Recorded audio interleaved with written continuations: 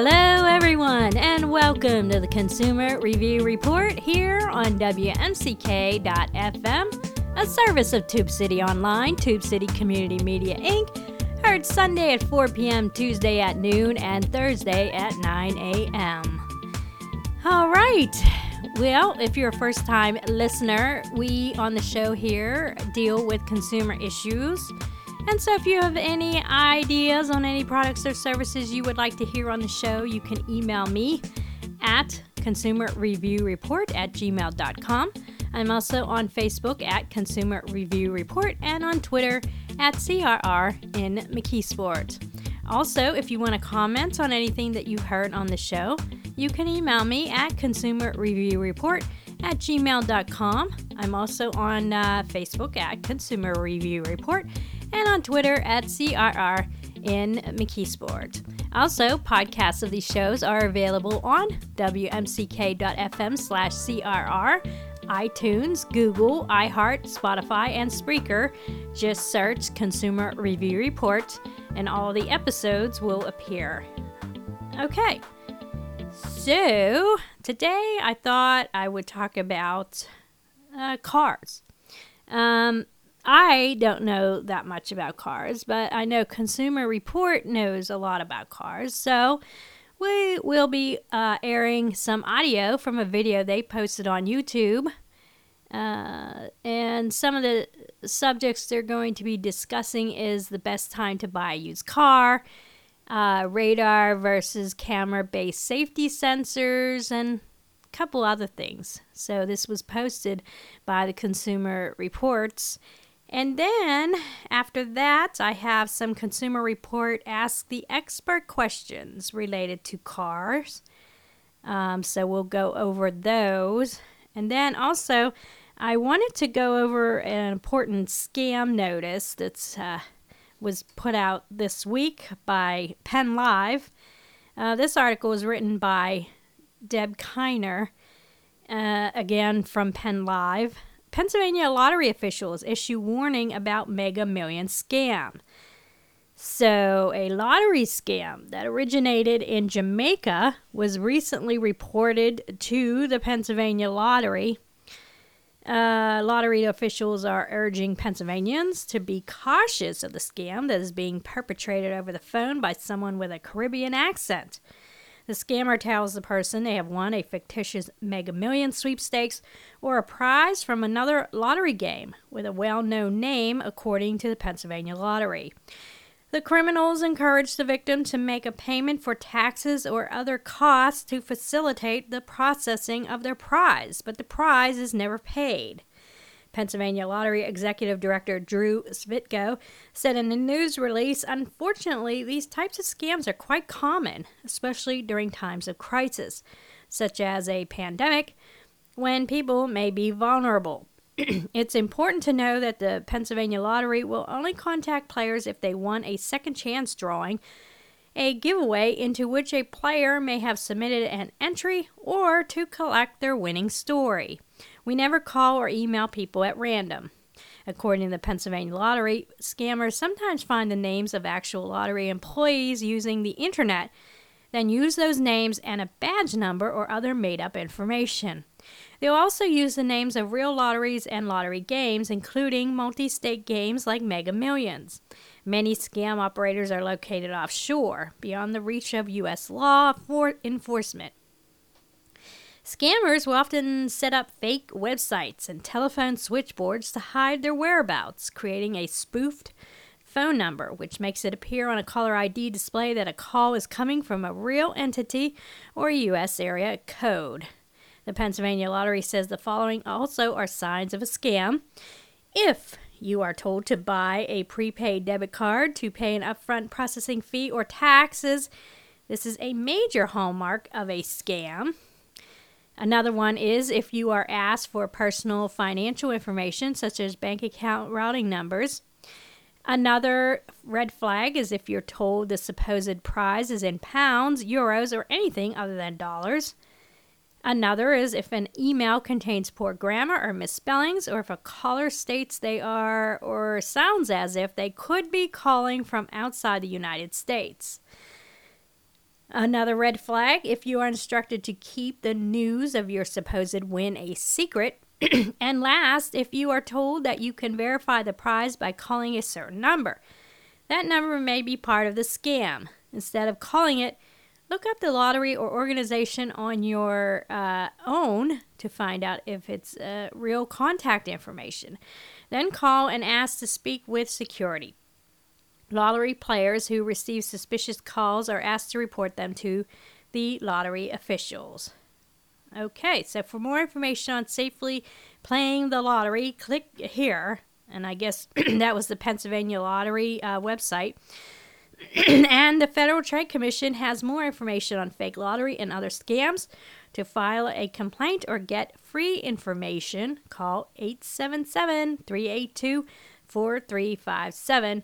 That's 877-382-4357 to file a complaint or get free information. All right, so be aware that scam is going around. All right, so I promised you some car talk, so let's go ahead and start with the audio. That was from a video posted by Consumer Reports talking about best time to use or buy a used car and radar versus camera-based safety sensors. So let's go ahead and take a listen. Before we start the show this week, we wanted to take a quick second to tell you about a new initiative we're introducing in the podcast, which is our Talking Cars donation program. For those that don't know, CR is a nonprofit, and we're able to do all of the work we do, including anonymously buying our test cars and producing this show through memberships to our website and magazine, as well as through donations. What the Talking Cars donation program will do is allow loyal Talking Cars fans to show support for the podcast, assist in supporting the costs of producing the podcast, as well as support all the work CR does to keep consumers safe. You'll be able to contribute either as a one-time donation or on a monthly basis. Even $5 a month really helps. Go to cr.org/givetalkingcars to find out more. In any event, we'll keep delivering Talking Cars each and every week. Again, go to cr.org/givetalkingcars to find out more. Thanks for watching and enjoy the show. This week, we dedicate the whole episode to your questions, including problems of towing hybrid vehicles behind an RV, which advanced braking system technology is better, radar or camera-based, and have you ever been behind a car where an object's tied to the roof with just string and wondered, is there a better way? We answered this and more next on Talking Cars.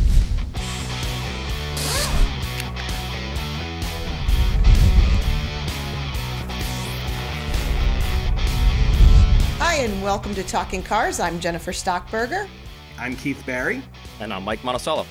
So you guys have been so great about sending your video and written questions to talkingcars@icloud.com that we thought we'd take the opportunity with this episode to try and get to some of those questions within all questions episode. I personally, in investigating some of these questions, learned a ton. So I hope you guys did too. Wait, you don't know everything, Jen? I don't, apparently. No, I learned a lot. I'm very excited. So in some new vocabulary, we'll fill you in. But the first question is a video question, and it comes from Avi in Santa Rosa, California. Take a listen. Hi, Talking Cars, and I'm thinking about trading in my 2017 Audi A4 behind me, which is a great car, but I need a new, bigger car. So I was thinking about getting a one-year-old Subaru Ascent with a few thousand miles. Now, the 2020s are going out of the dealer's lots, and the 2021s are coming out of on the lots.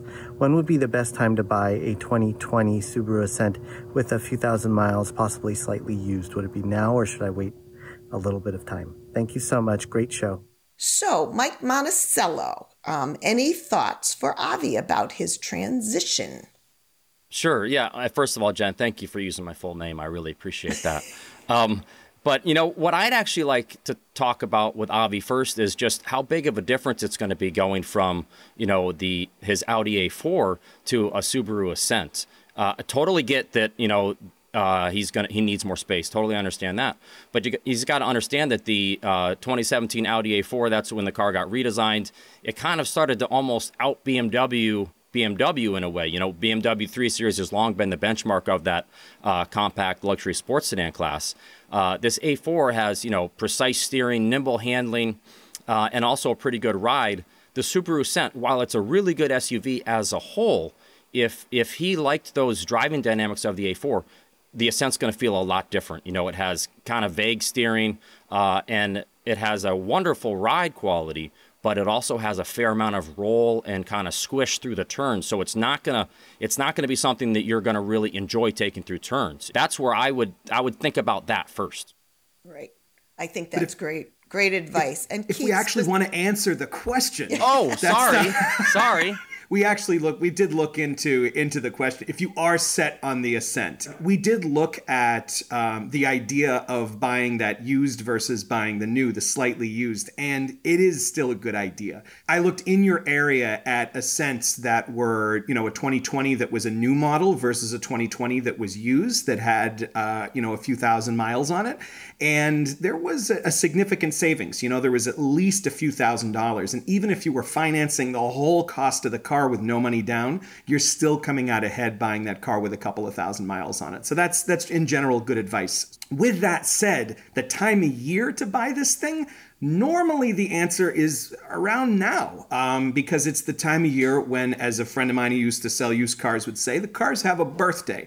And it's not a happy birthday because it means that those cars sitting on dealer lots are suddenly going from being a year-old used car to a 2-year-old used car, and that drops their value a little arbitrarily. I mean, it's a couple of days, but you know, honestly, the advice this year wouldn't. It changes minute to minute because inventory is different, production is different, and you know, demand is so up and down. So just buy a car when you need one. It's basically the advice I'm giving is, you know, yes, you might save $500 extra if you wait 6 weeks, but you also might end up spending an extra $500 if you wait 6 weeks because it's not like other years. So good luck out there.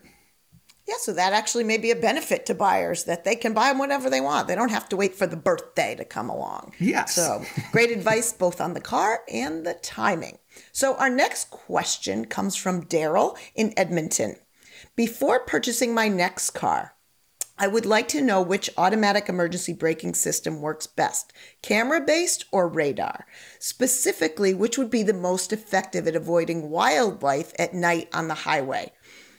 Quick shout out to Jennifer Stockberger for being an outspoken advocate for improving headlight performance. Thank you, Daryl, very much. Did you just give yourself a shout out? No, it came from Daryl. It was in the You did give yourself a thumbs but up. You read it. And I gave myself a thumbs up. You deserve it, but yeah.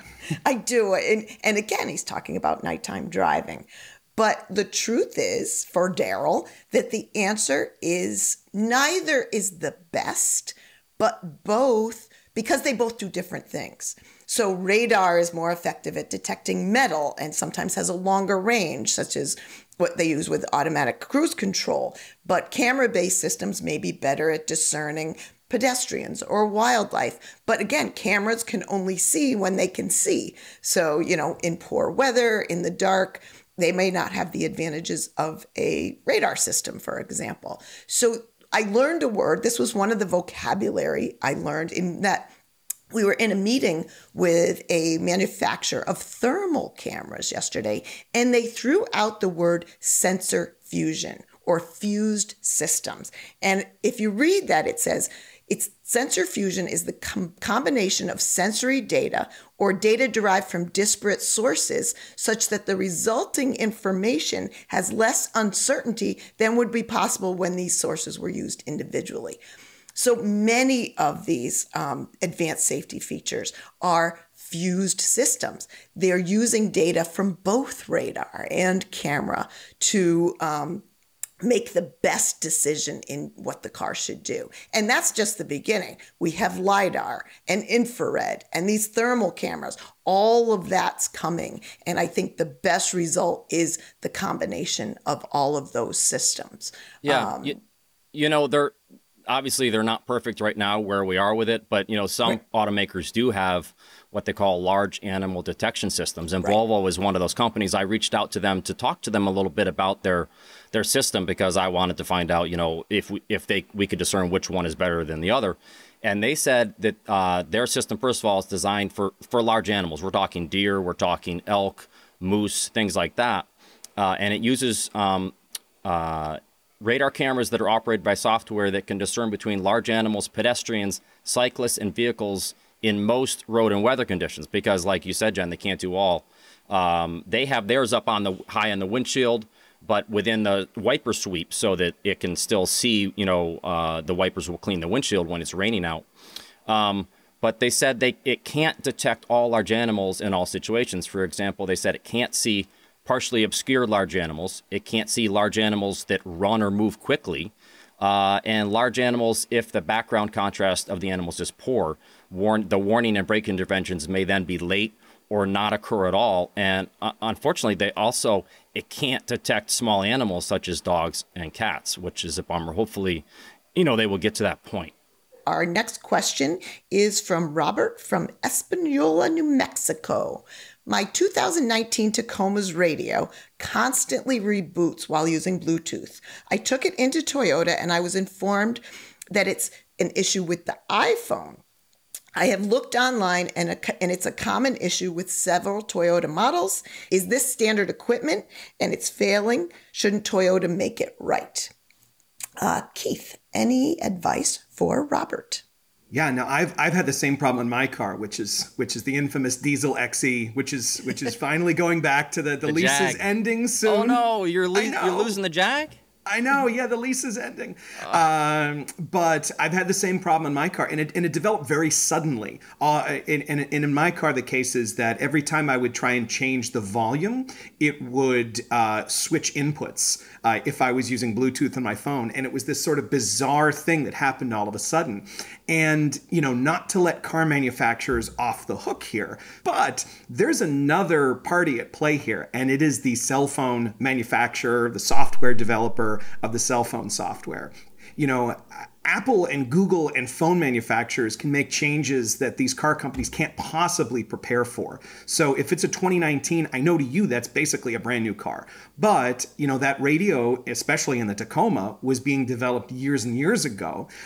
So it's very hard for a car manufacturer to anticipate a new type of software that it will have to interface with years down the road. And this is going to be increasingly a problem with cars going forward. When we have, the iPhone 20 or the Galaxy whatever, that our phones are going to outlast our cars in some ways. I did find some advice on Apple forums that showed a change that you can make on your phone. It involves basically uninstalling the software from your phone, reinstalling it. And it's a problem we're going to start seeing going forward, but it's not an easy one to fix. Very interesting. Our next question is from Joe in Quebec. I often see cars and trucks loaded in a questionable way on the road. Many people don't seem to realize that going on the highway with a mattress tied to the roof of the car with twine through the windows might not be the best idea. I get nervous following cars on the highway with their cargo flapping in the wind or wobbling around dangerously. What are your recommendations for transporting things like this? Keith, I know you did a story not too many years ago about oddly transporting Christmas trees. We were seeing a lot of that. But any advice in general outside of Christmas trees for Joe? So, but seriously, this is really dangerous stuff. People get hurt and killed by things flying out of cars, and it's really scary. And you're responsible if something comes off of your car and hits someone. And, you would feel terrible if just to save a few bucks on delivery, someone got seriously injured or killed.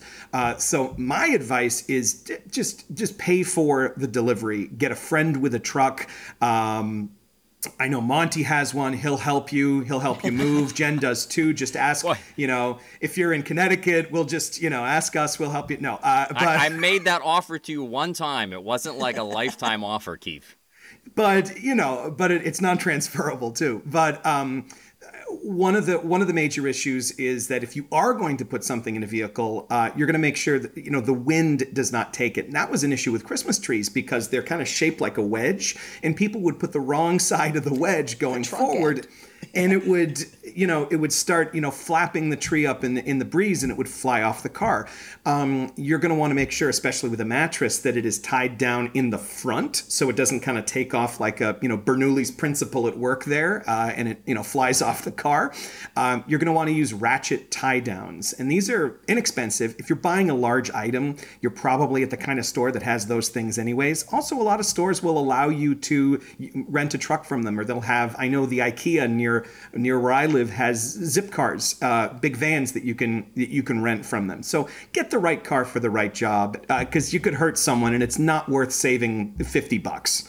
Do you ever see someone who literally the passenger's reaching out and holding whatever's on top of the car? Oh yeah, that's probably a good practice. It's a scary thing to see. Scary thing. So our next question is from Rich from Chicago.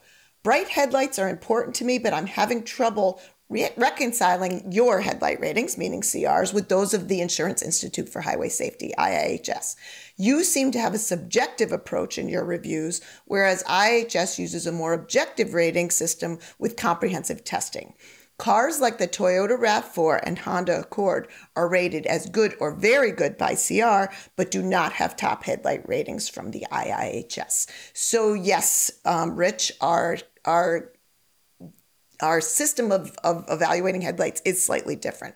Ours goes back to 2004, and it is subjective in that we are sitting on the track, statically, looking out at a series of flat black plywood signs, and really with a jury of raters, 2 raters saying, how far can I see?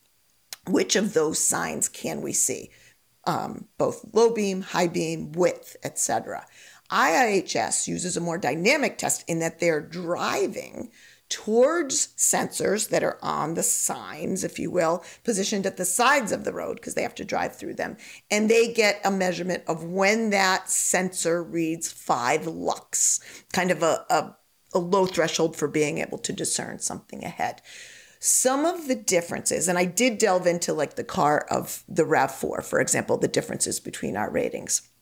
And one is they do a whole bunch of, when you say comprehensive, they do all of the iterations that come on the cars because they do go to a local dealership, borrow all of the different headlight variants, if you will, for that car. So we only do the one that comes on the car we've tested, of course. So make sure you're comparing apples to apples in that it's the right headlight. But the differences often come from those curved ratings. They also do ratings in a curve. So ours is straight ahead. And if you look at the data for the RAV4, we're not too far apart. We say similar on the low beams and high beams. Where the differences come for something like that is in the curve data. That they're seeing less illumination in curves. IIHS also does bonuses for automatic high beams. We do not apply that yet, though we do absolutely see advantages for automatic high beams. And they do a very significant deduction for what they deem glare potential if they think a light is bright enough. So yeah, Rich, there are differences. There is a link in the IIHS data to look at the more technical data if you want to make some direct comparisons, but we do need to work a little better to resolve that. I do think both systems have worked towards better headlights overall, so there is advantages to both ours and the IIHS, but there are differences. So just moving on, a question comes from Boaz. I've heard electric vehicles are low maintenance compared to ICE vehicles, internal combustion engine vehicles. What are the required maintenance items from the latest EVs, besides the typical consumable replacements such as wipers, tires, brakes, etc.? Mike, what is the answer for Boaz? Well, so the first answer is yes. Most EVs do have lower maintenance costs than internal combustion engine vehicles because they have fewer and simpler parts and they don't require oil changes. But I also talked to John Ibbotson, CR's chief mechanic. He's in charge of our entire car fleet, and which means he's also in charge of getting our test vehicles to the dealers to have their maintenance done on them because in most cases we do bring them to the dealer. And so I asked him, what kind of oddities he's seen, with EVs and are they costing less in general? And here's what he said. He said, first of all, every car is different. Every maintenance schedule is going to be different. But just as an example, he said with the Kia Niro EV and the Hyundai Kona EV, you don't have to do anything until the car reaches 15,000 miles. And then it's only a cabin air filter is changed. And then at 30,000 miles, same thing, cabin air filter again, and then brake fluid is changed. The bottom line is you don't have to do, that's a pretty long maintenance window, and it's not very expensive. There are some oddities, though. For instance, on those two cars, your maintenance light will still come on at 5,000 miles because the tires need to be rotated. Then John was telling me about the Audi e-tron, which is Audi's electric vehicle. He said the service light came on at 5,000 miles. He called the dealer and said, what's going on? And he said, all I need to do is change the coolant in the battery. It doesn't cost anything because that initial service for Audi is covered. So how much is this all costing, right? And in general, it is less. John figures that the Hyundai Kona and the Kia Niro EVs, you're looking at about, for the first 30,000 miles, you're out maybe $300. So in general, yes, they are cheaper, but make sure you look at your owner's manual, keep up on the maintenance, because like I said, there are going to be some things here and there, such as, changing the coolant for the battery, things like that. So yeah, interesting. Not only less, but different exactly. items that you have to look at. So very interesting. Right. So our next question comes from Stan. I own a 2018 Mazda CX-9 Touring. It has the technology package, which gave me all of the safety features, including low and high-speed braking assistance.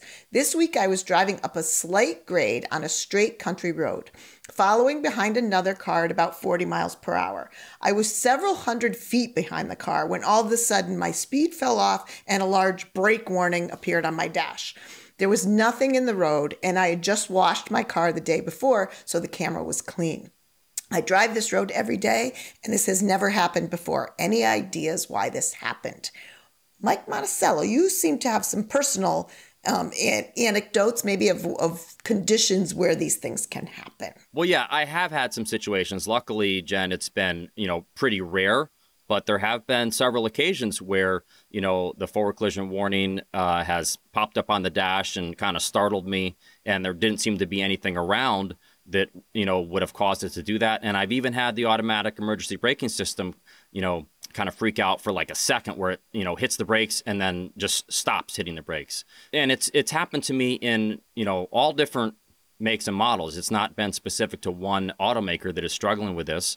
And one instance that I remember in particular was I was about to go underneath a freeway overpass, and it was a sunny day, and I think it was the shadow caused by the overpass. And my guess is the car was startled by that and wasn't sure what was going on. So it sent the forward collision warning and got kind of freaked out for a second. The thing about that is, the forward collision warning is supposed to be intentionally startling, right? And so it's doing its job, because if there really was a car or something in front of you that you were about to hit, it wants to wake you up and say, hey, pay attention. The downside is when you have these false positives, it freaks the driver out for no reason. And potentially, if it does invoke the AEB system, for that second or so, it, could freak out the driver behind you as well. These are things that, they're constantly working on these. We can't always explain right now why sometimes these happen, because it seems to be no rhyme or reason why sometimes it happens and sometimes it doesn't, as this person found out as well. And I would say, I do think they're better than when they first introduced. You talked about all makes and models. I think I experienced false positives far less than even a couple years ago when AEB was newer. And I do still think the benefits outweigh these kind of growing pains of the technology. So moving on, we have a question from Stephen from Jacksonville, Florida. We hear a lot about platform sharing these days. Words like skateboard and modular architectures are increasingly common. But what does it all mean for the artistry of vehicle design? The VW Group's Touareg, Q7, Cayenne look and perform very differently. So what are the common parts? Do they share crumple zones, electrical systems, A and C pillars, ground clearance? Thank you for unraveling the engineering behind the designs. Keith Barry, anything to share for Stephen? Yeah, so I looked into this particular platform you're talking about. It's the MLB platform. Then there's another version of it, and that includes the Bentayga and the Urus, which are two totally different cars.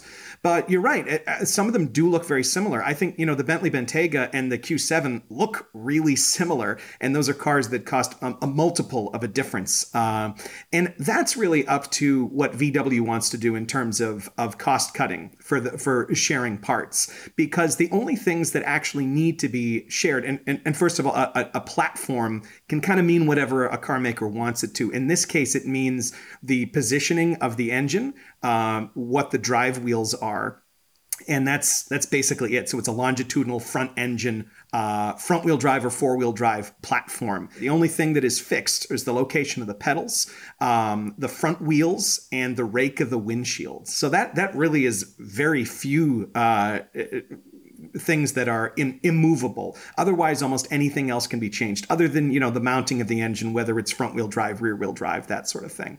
But Jen, this is a great way for car manufacturers to save money. And some cars that share platforms don't necessarily look anything like each other, right? Right, and I would say that this commonization or platform is not a new concept. Where we hear the word skateboard, and that is with the electric vehicles, where you have this big battery, that's your skateboard. And the analogy I was using was, hey, you can have the same foundation of a house, for example. The house can be vastly different on top. So body styles, design, artistry, I think it doesn't matter. You can have your skateboard and still have all of those benefits. So great question.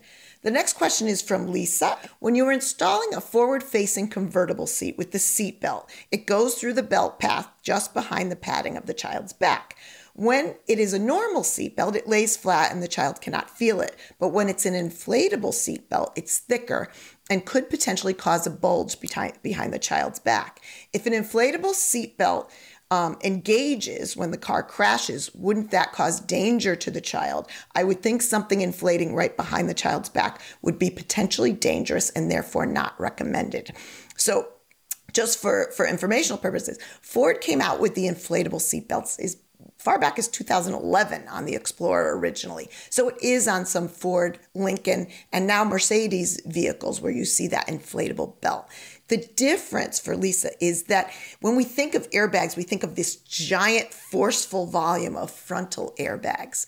The inflatable belts aren't nearly the volume that a frontal airbag would be. So yes, they inflate and they kind of unzip up the length of the seat belt to kind of spread those crash forces. And we do think they really have some potential benefits for those that are not in child restraints in the rear seat. And Ford shared a lot of video and testing that they had done when they introduced them back then. The volume, the forces, I don't think they would be dangerous to a child. But what I do need to say, there are still some child seat manufacturers who disallow, who say you cannot use their child restraints with inflatable belts. Pay attention to your owner's manual. Obviously, rear-facing seats, not Lisa's case, you can use latch. You don't need to install with the belt. But that's my key advice, it is case by case, seat by seat on whether they're even allowed or not. So pay attention, Lisa. So our last question comes from Stephen, and it's a good wrap up because it's COVID related. Because of COVID-19, we bought a used leisure travel RV to travel safely from our home in the Southwest to the East Coast for a son's wedding and a daughter's baby. To our delight and surprise, we like the experience and look forward to more use of the RV, but want to tow a small car for short trips when we're parked. What small, safe vehicle can you recommend that still offers many of the features and comfort we enjoy in our full-size luxury cars? Hybrid would be a plus. So I don't think that Stephen is alone in his transition to an RV. And Mike Monticello, anything for Stephen on towing a small car? Yeah, sure. And you know how you said early on, Jen, that you learned a lot while doing research for this show. And I have never driven an RV, and I've definitely never towed a vehicle behind an RV. So I learned some stuff too. And I talked to John Ibbotson, who's always my go-to about these things, and it always surprises me. The guy seems to know everything. It's in a way, it's kind of annoying, but in this case, it's very helpful for the consumers. And so the first answer to the first question is Ford Escape Hybrid. And what's interesting about that is the non-hybrid Escapes actually can't be flat towed, but the Escape Hybrid can. A couple things about flat towing, or it could also be called four-down towing, which means basically using a tow bar, hook it up to the vehicle behind you, and you're going to have all four tires on the ground. Because of that, there are some restrictions to which vehicles can. It's also called dinghy towing. That was the and word the reason I why it's learned. called that, it's called that because it resembles a yacht, which I'm sure Keith has. He seems like someone be into yacht rock. Only the music. And so it looks like a yacht towing a dinghy behind you. So couple things. Usually, John was telling me the hang up is that, it has to do with the transmission basically, or the drivetrain. Like a lot of all-wheel drive vehicles can't be towed, four-down towed, unless the all-wheel drive system can be disabled. He says it's almost always drivetrain related when they can't. Always check your owner's manual and or the dealer. Basically, talk to the dealer before, if you're thinking about which car to buy, talk to the dealer beforehand. You can look a lot of this stuff up online. A lot of people use front-wheel drive cars because even with automatics, you can put them in neutral. A couple other things is that, kind of in older times, it would usually, a typical vehicle would be like a rear-wheel drive vehicle with a manual transmission, or a four-wheel drive vehicle with a manual transfer case that can be placed in neutral. And that's one of the reasons why the Jeep Wrangler is like usually the go-to vehicle to tow behind an RV, because it's pretty small. Because that's the other thing, is you don't want to tow. You can tow a Tahoe or something big like that, but you don't want to. You really want to tow a smaller vehicle, and that's why a lot of people go with the Wrangler. It's for what they're looking for, I don't think it's going to suit the purpose. The Escape Hybrid much better, because the Wrangler is great for people who want to do some off-roading and exploring when they get to their campsite or whatever, but it's not going to be what these people are looking for. So in this case, I'd say go with the Escape Hybrid because, like I said, the cool thing is the hybrid can be flat towed, the regular Escape cannot. And there were definitely restrictions about four-wheel towing versus tipping up, like for front-wheel drive and using what they call dolly towing. Yeah, I learned a ton. So that is it for this episode. Thank you, Keith. Thank you, Mike. I learned a ton. Now you know what sensor fusion and dinghy towing are. I learned a ton. I hope you listening and watching did too. Always keep the questions coming. TalkingCars@iCloud.com. Any additional information, see the show notes, and we'll see you next time.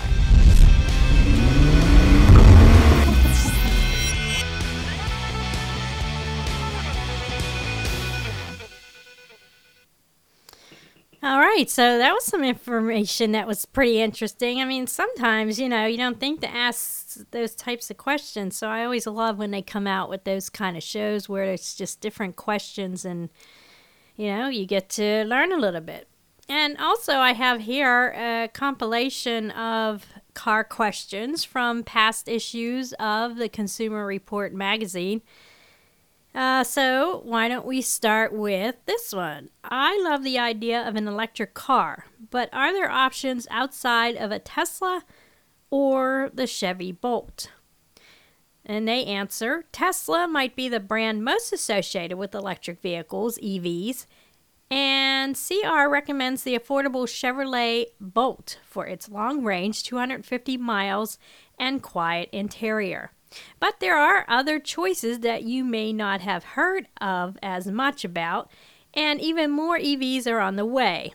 At the high end, ranging from $44,000 to $85,000, new models focus on luxury, sporty driving, and quick acceleration. So there's the Jaguar I-Pace, the Audi e-tron, the BMW i3, and the Porsche Taycan, I think that's how you say it, and Mercedes-Benz EQC. They go on to say there are more affordable choices too. Nissan has a longer range version of the Leaf called the Leaf Plus, which Nissan says should be able to get 226 miles on a single charge. There's also the Hyundai Kona EV, the Kia Niro EV, and the Kia Soul EV. All promise ranges longer than 230 miles. I guess they're expected to offer versions under $40,000 before any incentives. So they go on to say you may also want to consider plug-in hybrids like the Toyota Prius Prime. These can run on battery power for short distances, but still have a gas engine for longer trips. They are a good choice if you're anxious about running out of juice in an EV. And I'm still curious about how you do fill up. I mean, once you go the 230 miles, where do you go? I mean, do they have specific, I don't want to say gas stations, but electric stations to be able to pull over and recharge? And how long does that take? So I guess you wouldn't take this on a long trip? Is that what they're saying? That's why they're saying to go ahead and get a plug-in hybrid? Yeah, because I don't see too many of these stations around. So I don't know how you would do that. But I guess they're good running around town cars. All right, so the next question is, how critical is it that I rotate my tires regularly? Now, probably your normal car owner might know the answer to this question, but some people, maybe like myself, that won't know, and it would be interesting to find the answer. So here's how they answer. This common maintenance task, which should typically be done every 5,000 to 8,000 miles, isn't one you should ignore. It may seem minor, but remember, tires are the only thing that comes between your 2-ton vehicle and the road. Well-maintained tires will help you travel safely for tens of thousands of miles. Without rotation, tires may not wear evenly. Front tires play a larger role in braking, and on front-wheel drive vehicles, they must claw for traction, which means they wear out more quickly. Plus, minute variations in suspension and alignment can introduce uneven wear patterns. All of this can impact your car's ride and noise level, as well as the tire's longevity. Spreading wear around all 4 tires ensures even tread depth and grip, says Chris Jones, a certified mechanic and tire technician for CR. A visit to the mechanic is also an opportunity for a pro to inspect your tires for damage and proper inflation. Your owner's manuals will have guidance on the rotation pattern. Some are front to rear, others side to side, and frequency. Tire rotation can cost up to $60, but shop around. Some retailers may provide the service free of charge. Wow, I didn't even know there was a specific rotation pattern and that it was specific for your car. See, you learn something new every day. So I guess, I don't know, I mean, do technicians know that off the bat, like what your car, or do they have to go into the owner's manual and say, oh, I need to rotate it from side to side as opposed to front to rear? So that's pretty interesting. All right, next question. Why does my car's engine coolant light illuminate on cold winter mornings? If your coolant light glows blue when you start your car, it's a warning that the engine isn't up to its optimal running temperature. So don't push the engine hard. If you do that when it's cold, it can reduce your engine's longevity. If a yellow coolant light pops on in the winter, it's probably because your coolant level is low. Coolant contracts in colder temperatures, so even if the car's coolant level has fallen only a bit below normal, it could still trigger the system's sensor, says John Ibbotson, CR's chief mechanic.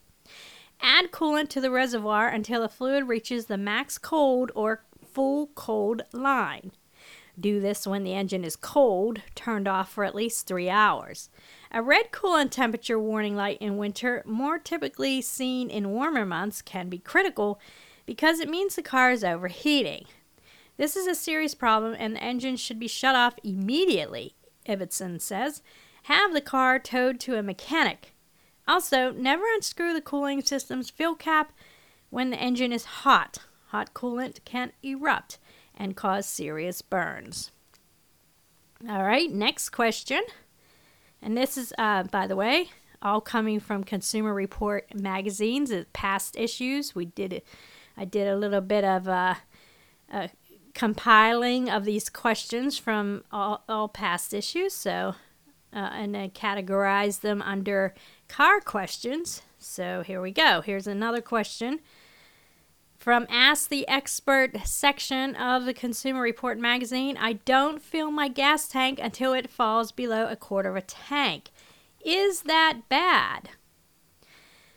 Some drivers fill up often because they worry about debris and rust from the bottom of the fuel tank getting into the engine, which could cause sediment to be sucked into the fuel injectors. Though that was once a concern with steel fuel tanks, and the vast majority of today's cars have plastic fuel tanks that don't rust or break down as quickly, says John Ibbotson, chief mechanic for CR.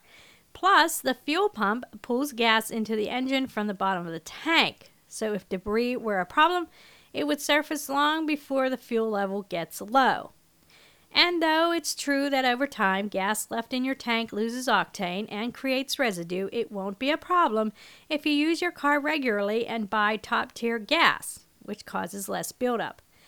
Even so, don't habitually run on fumes, which can wear down your fuel pump.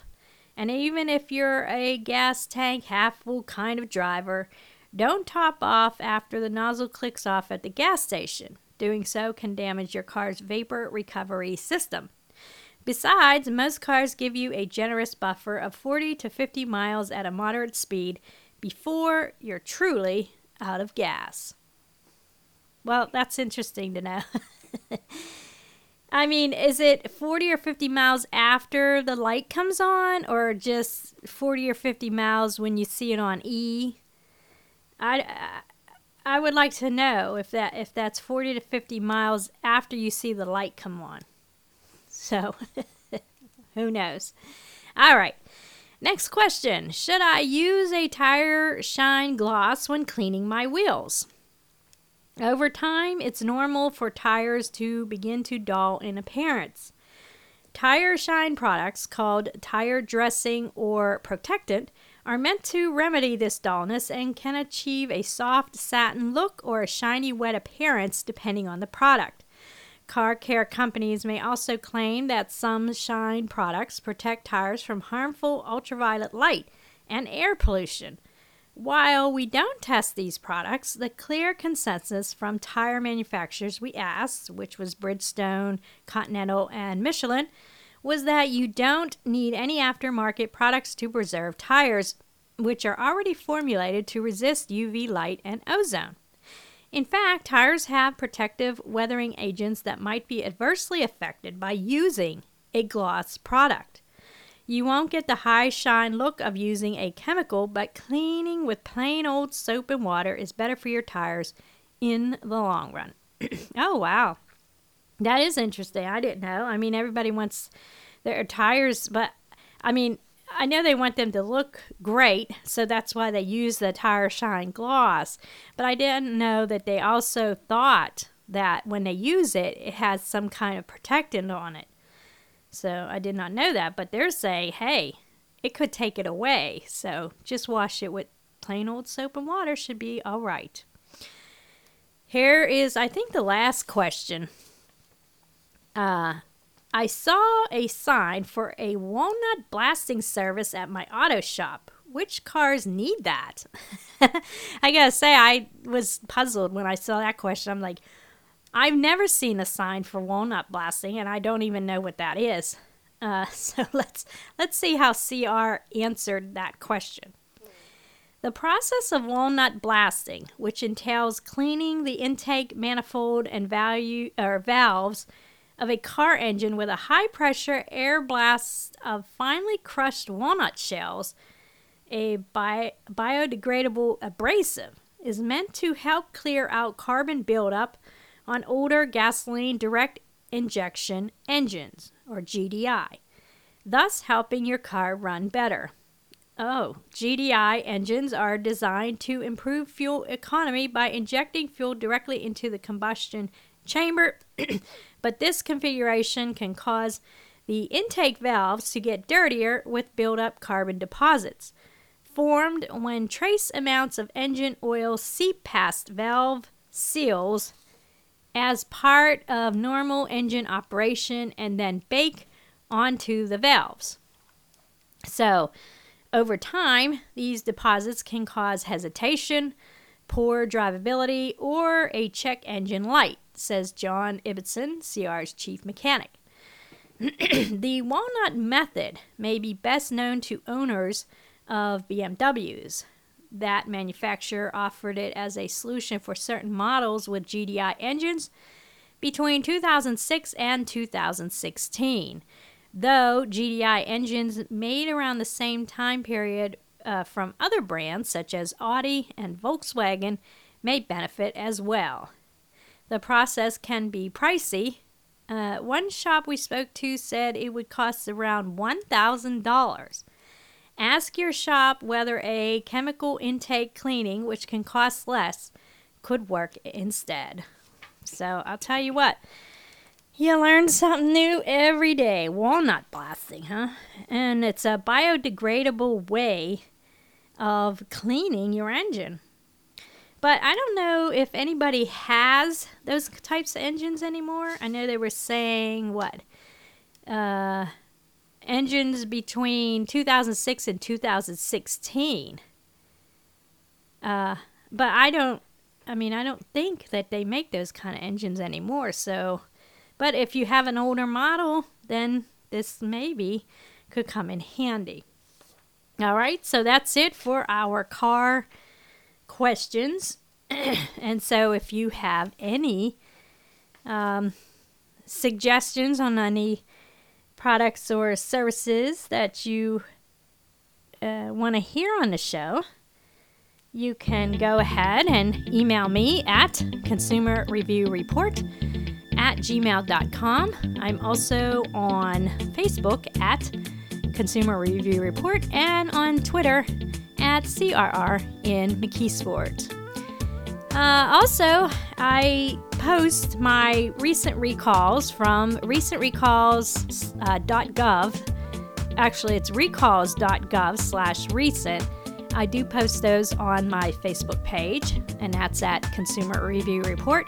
So anytime there's a recall going on about medicine products, ordinary consumer products, medicine, food, I post those on there on the Facebook page at Consumer Review Report. But also, you can also view that list at recalls.gov/recent. And I also post the latest scams. Whenever Federal Trade Commission or the BBB posts something on their website as far as scams go, I try to also post that on my Facebook page at Consumer Review Report so that everybody is educated on, not getting scammed and keeping your money in your pocket, right?